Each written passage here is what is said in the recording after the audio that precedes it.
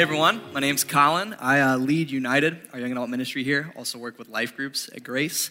I'm super excited to be joining you guys today. If we've never had a chance to meet before, I'd love to meet you, hear your story, and if you're interested in getting connected to the young adult ministry or to life groups, I'd love to help you do that as well. But today, I'm really excited that we have a chance to continue our series that we've been in for a couple months now, that we've been calling The Way of Jesus. And so in this series, we've been doing this very straightforward thing of just journeying through the Gospel of Luke and looking at the life of Jesus. And so why the Gospel of Luke? Well, Luke actually tells us why he has written his gospel. We've continued to kind of come back to this verse here, but Luke has written his gospel so that you may know the certainty of the things you have been taught. And so Luke wants us to be certain about Jesus, about his way of life, and about what it would mean for us to follow after him in that way. And so Luke's goal is certainty. And so as you might be able to, as you can see, this series is kind of very timely because it seems like we are living in a time of increasing uncertainty. Right? This is the world that we are kind of living in. That the news reminds us constantly of the very uncertain world we live in. Every headline is just this reminder of the uncertainty, the instability, and the unpredictableness of the world that we are living in. And so with that, we can kind of respond to this uncertainty in some different ways. For some of us, it leads us to anxiety about the uncertainty. So anxiety in our careers and our jobs, or anxiety about our family and maybe health problems, or maybe just anxiety about the world overall, right? For others of us, this uncertainty can lead us to find comfort in things that we think are more certain. So maybe you have a steady job and can find some comfort there. Or maybe you have a stable savings account and there's some certainty in that area. And then for others of us, this just leads us to asking questions, looking for reasons about why all this is happening. I remember when I was working as an engineer, one of my coworkers who knew I was a follower of Jesus, she asked me if I thought COVID and all the suffering that came kind of from that was a punishment from God. And what she was doing was looking for reasons to try to explain the uncertainty and the suffering present in our world. And maybe as you see some of the news headlines of our day, you're asking similar questions. Maybe you're looking for someone or something to blame. Or maybe you're just looking for some kind of explanation for why all this is happening. Well, again, I think this passage in Luke and this gospel in general is very timely for us. And especially today, as the passage we're going to look at, we're going to see Jesus talk about the uncertainty of the world that he lived in. And not only talk about that uncertainty, but talk about how we should respond to it. And so would you guys go ahead and actually flip to Luke 13. That's the passage we're going to be in today at the beginning of that chapter. And that's going to be on page 847 in the Bibles that are under your seats. I do want to say, we say this every week, but if you don't own a Bible, we think it would be really sweet if you did. And so you can go ahead and grab one of ours under those seats and just take that if you don't have one. But as you're getting there, I just want to catch us up to speed a little bit on where we've been in the Gospel of Luke so far. And so a few chapters back, Jesus began his journey to Jerusalem. And so since then, he's been traveling through various cities, teaching his followers along the way. And so Jesus has been teaching about some very, very tough and challenging topics. Things like the cost of following him, what it costs us. Things like our prayer life. Things like loving our neighbors. Last week, Pastor Tony talked about Jesus' teaching on greed and generosity. And so maybe you've been following along with that, or maybe you've been taking up the challenge to read Luke through this series. And I do want to say, if you haven't yet taken that challenge to kind of read Luke as we've been going through it on the weekend, you can still do that. Luke's 24 chapters, so we're about halfway through, and you can go ahead and kind of pick that up. We actually have some more scripture journals for you over at the Welcome Center that you can jump on board with that, and I encourage you to do that. But as we get to the end of chapter 12 here, Jesus is going to begin to address the crowds and talk about the very particular time that they found themselves in. And he's actually going to accuse them of missing out on the reason and the purpose for their time. And so this is what he says at the end of chapter 12. He says, "You hypocrites, you know how to interpret the appearance of the earth and the sky. How is it that you don't know how to interpret this present time?" So he looks at the crowds and he says, you guys can figure out the weather and the weather patterns, but you can't understand this time that we are living in or its purpose. Well, what was the time that they were living in, and what was its purpose? I think today's passage in Luke 13 is actually going to help kind of shed light on this idea. And so we'll start in Luke 13, verse 1 here. And here it goes. It says, "Now there was some present at that time who told Jesus about the Galileans whose blood Pilate had mixed with their sacrifices." So starting with a nice warm and cozy passage here, right? And so as Jesus is traveling along, somebody brings up one of the recent crazy events of the day. Somebody asked Jesus if he saw the recent headline involving a guy named Pilate. And so just to give you guys some background on this guy named Pilate, he was a Roman governor of the province of Judea. And so that province, it included the city of Jerusalem, where the Jewish people would go and worship God at the temple. And part of that worship was they would go and offer sacrifices to God. Well, apparently, as this group from Galilee was doing that, Pilate decides to slaughter them and to mix their blood with the sacrifices. So it's pretty intense, right? And so the Bible, actually, this is the only place that this particular event is recorded for us in history, is in the Bible. But history does tell us that this guy Pilate was notorious for being very cruel towards the Jewish people. Another historical event that's recorded for us is when Pilate would actually go to the temple treasury, take some money out of it for a building project of an aqueduct that he wanted to do. And of course, that upset the Jewish people. And so what he did as they were protesting is dress up some Roman soldiers as common people, send them into this crowd of Jewish protesters, and then at his signal, they would just slaughter the crowds. And so this event here of this Galilean massacre, it's like your typical news headline of the day. Right? It gives us a very accurate picture of the uncertainty and the suffering present in the world that Jesus and his followers lived in. And so look at how Jesus responds to this news. This is what he says. Jesus answered, "Do you think that these Galileans were worse sinners than all the other Galileans because they suffered this way?" You know, I would think that maybe Jesus would use this opportunity to condemn Pilate, or condemn violence in general, or maybe even blame Rome for their oppressive rule. But instead of that, Jesus takes this as an opportunity to talk about probably one of the greatest mysteries and greatest questions we as humanity really wrestle with. And it's this question here: why do bad things happen? Right? Is this not the question that we find ourselves asking today when we look at some of our news headlines? Why is this all happening? And Jesus says, do you think that this particular bad thing happened because they were worse sinners? They were especially bad sinners compared to the rest of the Galileans. Or in other words, that how much suffering somebody has in their life is an indication of how much sin they have in their life.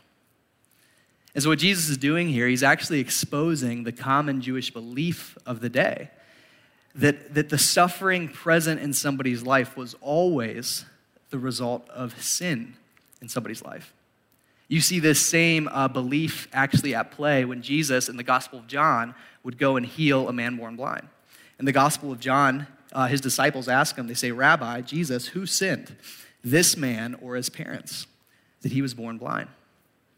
Right, this guy born blind, it presented this interesting problem because they were trying to account for the suffering in his life. And did it come from him sinning as a baby in the womb? Or was the suffering, the blindness in his life a result of his parents' sin? This belief kind of only allows these two options. And then on the other hand, this belief led to the idea that if you aren't suffering, well, that must mean you aren't that sinful, right? Like if you have a good life, well, you must be a pretty good person. And so in order to escape a life of suffering, maybe escape a massacre like the one these Galileans went through, well, what you should do is try to be a good person. That was kind of the idea. And Jesus knows this, so he's exposing the reasoning. He knows that they're looking for an explanation for the suffering and the uncertainty that's present. But look at how he responds to his question. He answers his own question here. And he says, "I tell you no, but unless you repent, you too will all perish." And so Jesus very directly tells the crowds that it was not a result of them being the worst sinners that they perished, that they went through this massacre. And notice that Jesus doesn't address what caused the suffering. He just tells us what didn't cause it.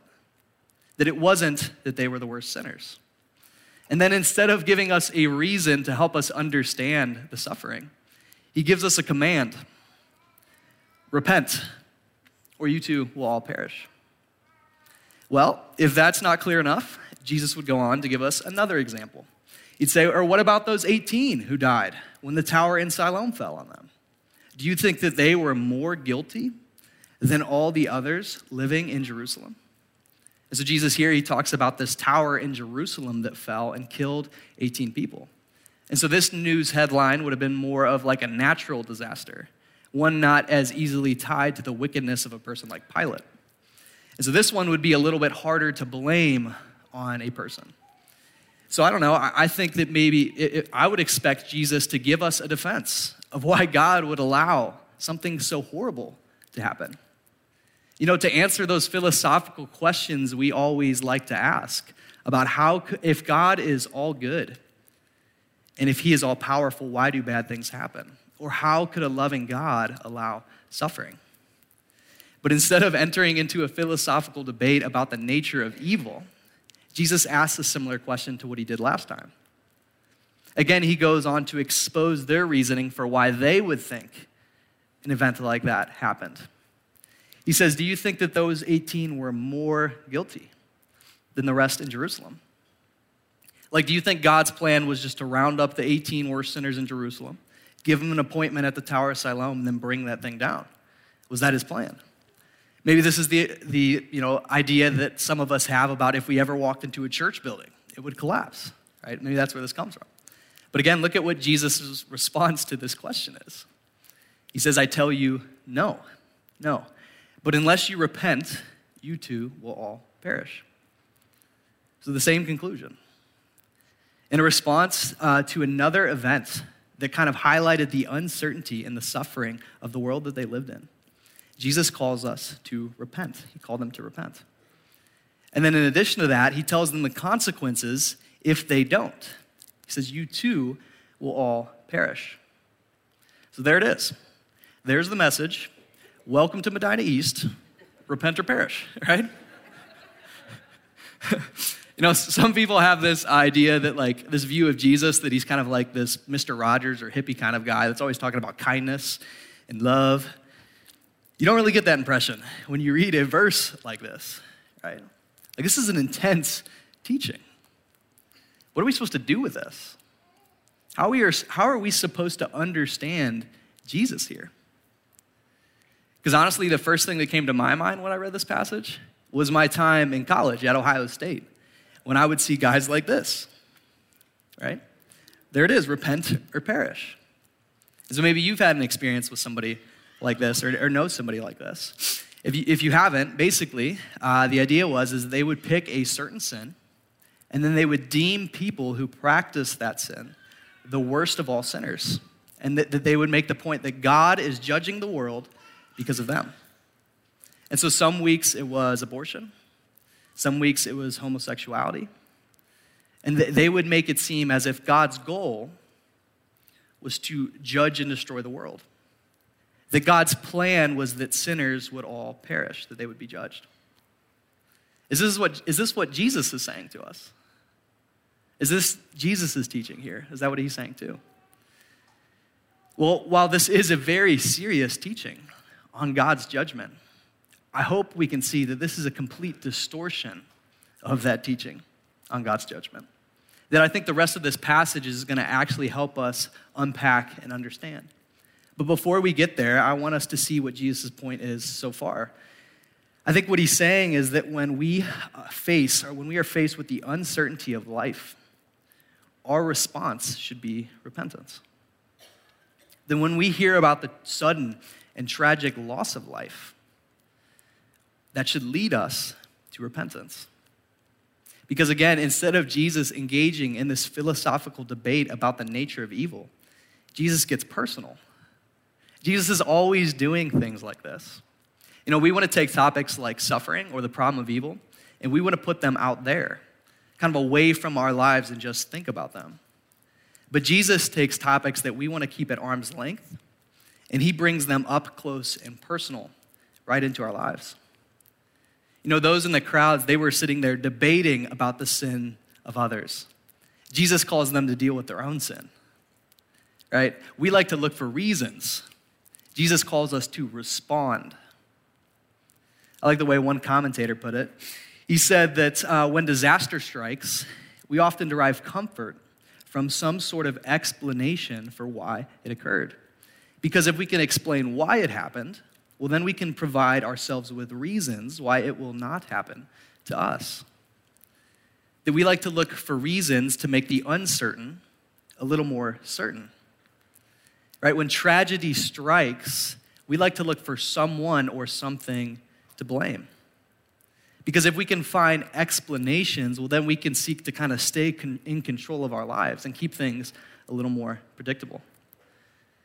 But in this passage, Jesus doesn't give us any explanation of the evil that's present in our world.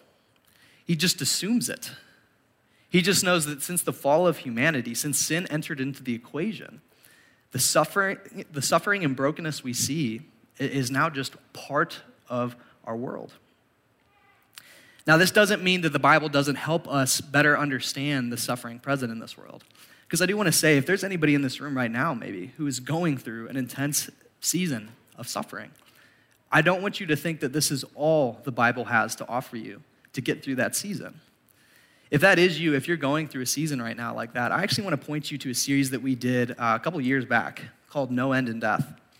And so in this series, we walked through the Bible's very complex view and understanding of suffering.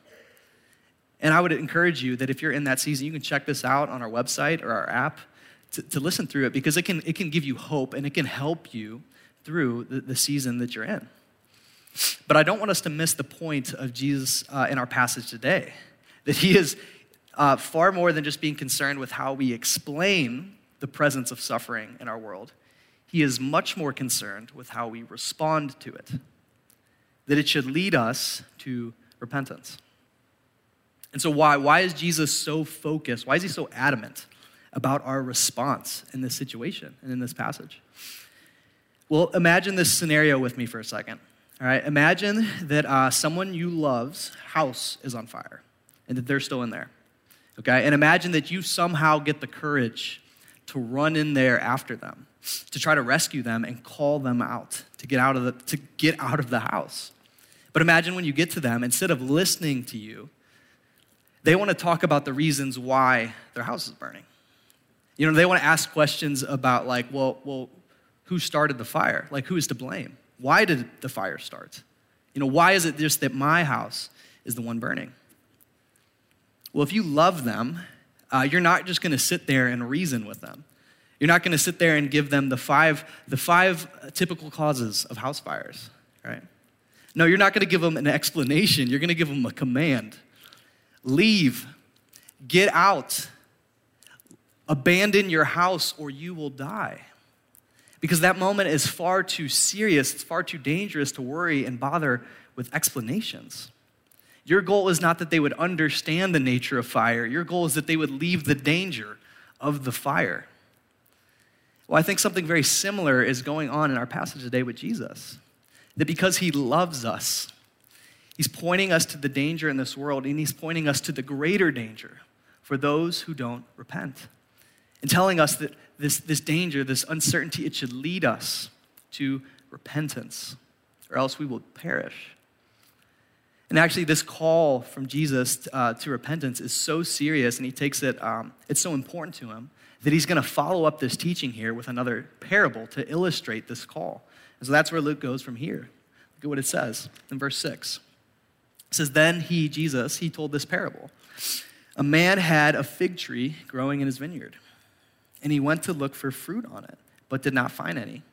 So he said to the man who took care of the vineyard, for 3 years now, I've been coming to look for fruit on this fig tree and haven't found any. Cut it down. Why should it use up the soil? And so Jesus tells the story of a vineyard owner who planted a fig tree in his vineyard. And it says for 3 years, he's coming to get some figs from this tree. But after 3 years, he hasn't had any. And so I don't really know much about fig farming, but some commentators do point out that if this tree hasn't bore fruit by now, it's probably never going to bear fruit, right? It was essentially like a lost cause. And so this vineyard owner does the reasonable thing of asking his worker to remove it from the garden because it's taking up usable soil. And so I think what Jesus is doing here actually is he's helping giving us a picture of what it would actually mean to repent, of what repentance actually looks like. Because this image of a fig tree, it's actually a very popular image of God's people all throughout the Old Testament. And Jesus is pointing out that the issue is that they weren't producing fruit. Or in other words, the people of God didn't have the life change that actually came from knowing God. And so he calls them to repent. And that word there, all it means is to change one's mind. But to change one's mind about Jesus leads to a changed life. Actually, this is the same message that John the Baptist, who was kind of the guy who prepared the way for Jesus' message and ministry, he presented this same idea. Even earlier on in Luke, this is what he said. This is John the Baptist's message. He said, produce fruit in keeping with repentance. The axe is already at the root of the trees, and every tree that does not produce good fruit will be cut down and thrown into a fire. Both Jesus and John the Baptist were consistent in this message that true repentance will lead to the fruit of a changed life, a life that is consistent with repentance.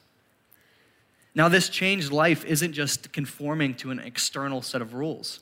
Actually, both Jesus and John the Baptist, they were most critical of those who only had an appearance of external righteousness, but didn't have a changed heart, like the Pharisees, right? They looked good on the outside only.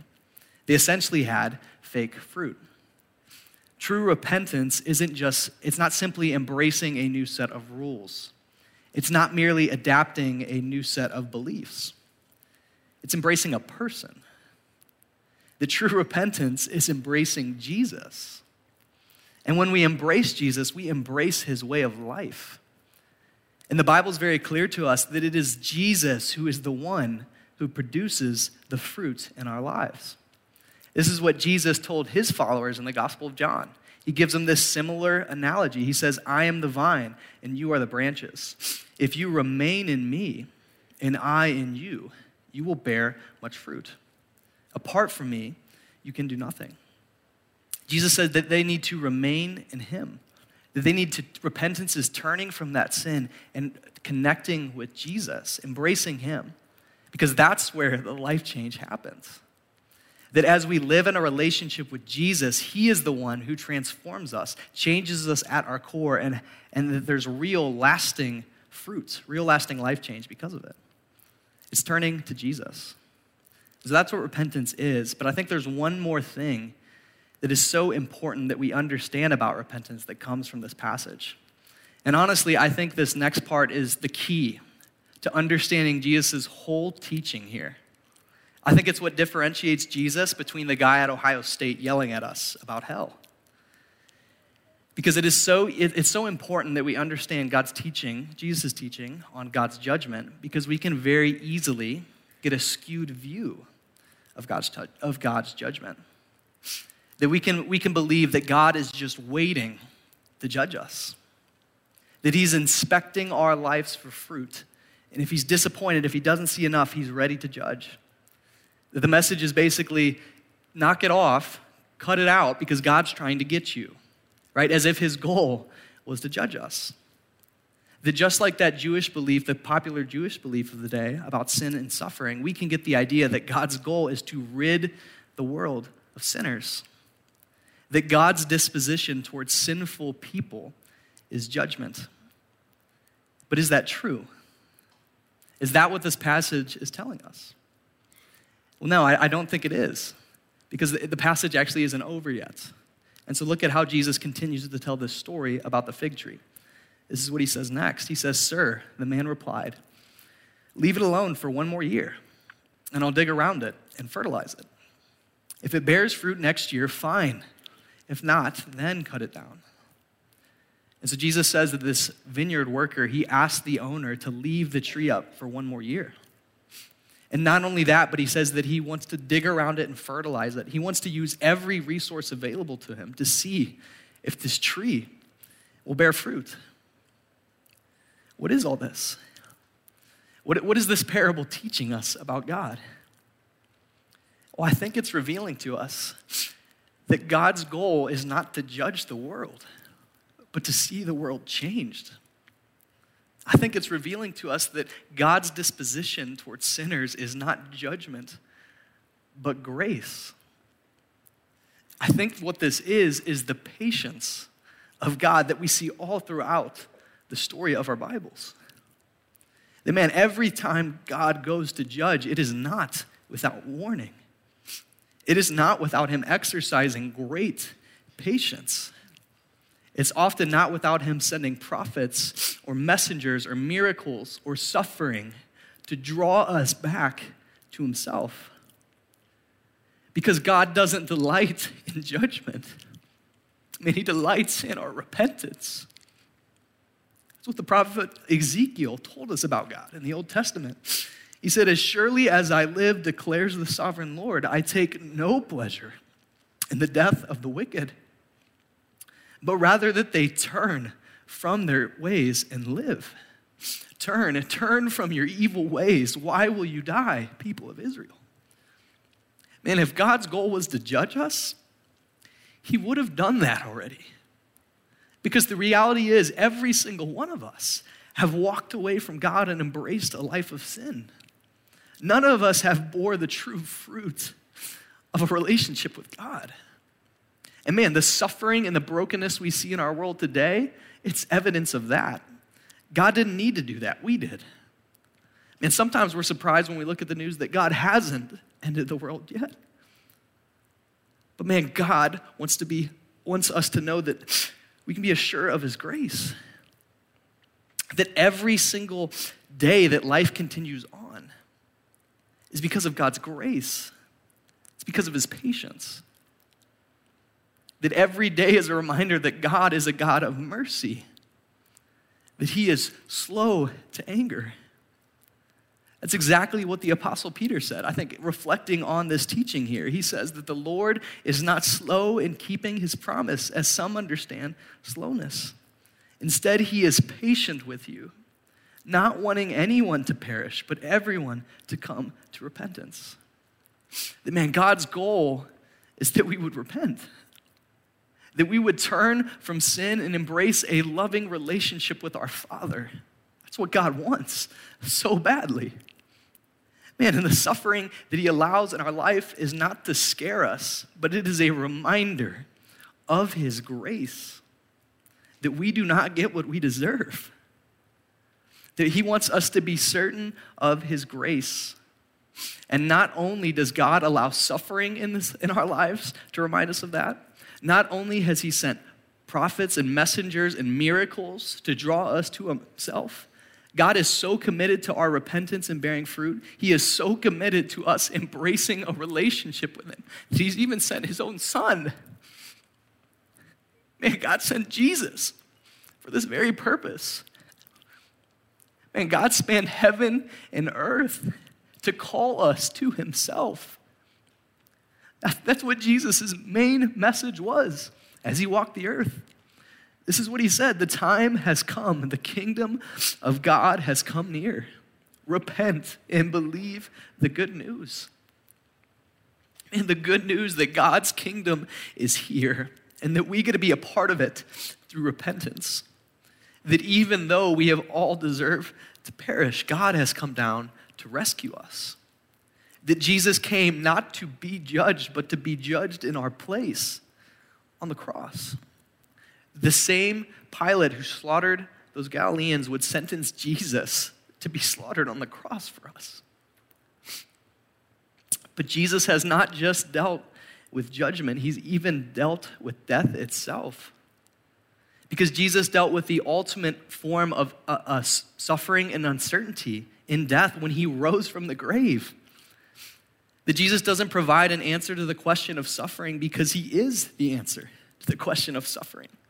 And he proved it in his resurrection when he conquered death. And the reality is that God has done everything in his power to keep us from perishing. And the way that we respond to that is to embrace the loving relationship that he is extending towards us, to repent and turn to him in relationship. Man, that's the message. That's what Jesus tells us about God's judgment. And so as we close down here and I invite the band up, I just want to talk about what this could actually look like in our own lives, what repentance could look like.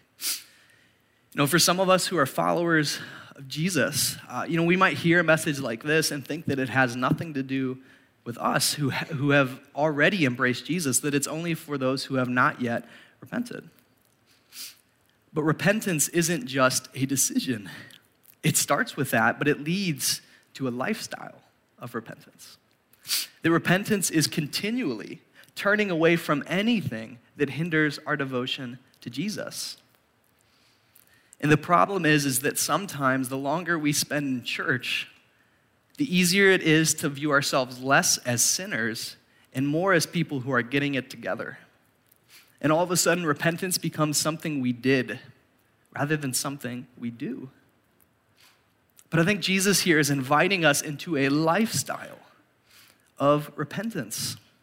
And man, through the Gospel of Luke, Jesus has been giving us some tough teachings. He's been laying out an incredible vision for how to live our lives, but it's been challenging. And maybe as you have been coming on the weekends or reading through Luke yourself, God has convicted you of some things that need repented of. Maybe there's some things that are hindering your devotion to Jesus.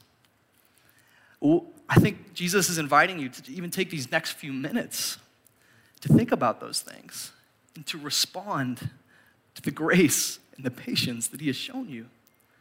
To respond in worship and to respond with our lives, turning from sin and embracing Jesus so God can bear the fruit that he wants to in our lives. And then for those of us who are investigating Jesus in this room, man, we are so grateful you're here. Maybe you took up Tony's challenge to come through this series, journey with us through the Gospel of Luke, or maybe you're even reading Luke yourself. And maybe you're on the fence about whether or not you want to turn from your old life and embrace this new life with Jesus. Well, I want you to notice how the end of this parable, how this parable ended. That it ended in an open-ended kind of way. That we don't actually know whether that tree bore fruit or not after that year. And I think that's because this parable is actually an invitation. It's an invitation to respond to Jesus' grace. And so I think Jesus is inviting you to make a decision to embrace him in his way of life. Because the reality is that God has done everything in his power to call you to himself. Man, he sent Jesus to this earth to die for you, and he sent this church into this community to bring you this message. Man, he wants a relationship with you, and he has done everything for that. The true life change is available in Jesus. And so don't let the uncertainty of this life drive you to something you think is more certain. Let it drive you to Jesus. And Luke wants you to know that when you do that, when you turn to him, you will not be met with condemnation, but you can be certain you will be met with the open arms of a loving Father. So turn to Jesus and follow him. And let us know if you want to make that decision so we can journey with you. Let's pray. Lord, God, thank you for your insane love for us, God. Lord, that you would love us enough to warn us, honestly, about this scary reality, Lord. And about the danger and uncertainty in our lives, Lord, that it should point us to you. It should lead us to repentance, God, to turn to you. And God, thank you that not only did you warn us, but you revealed to us, Lord, your incredible grace in calling us to you. And Lord, I pray that we would all respond to that grace. Lord, either in following you and turning from things that hinder our devotion to you, Lord, I pray that you would bring those things to mind and that we could respond to your grace and laying them down at your feet and in following you in relationship, God, so that you can change our lives. And Lord, I pray that for those of us who don't know you, God, we would see this incredible relationship that you are extending to us through Jesus. God, that it's real and that you have done everything in your power to save us, God. God, we're just in awe of your love and your grace. We love you, Jesus, and we pray all this in your name. Amen.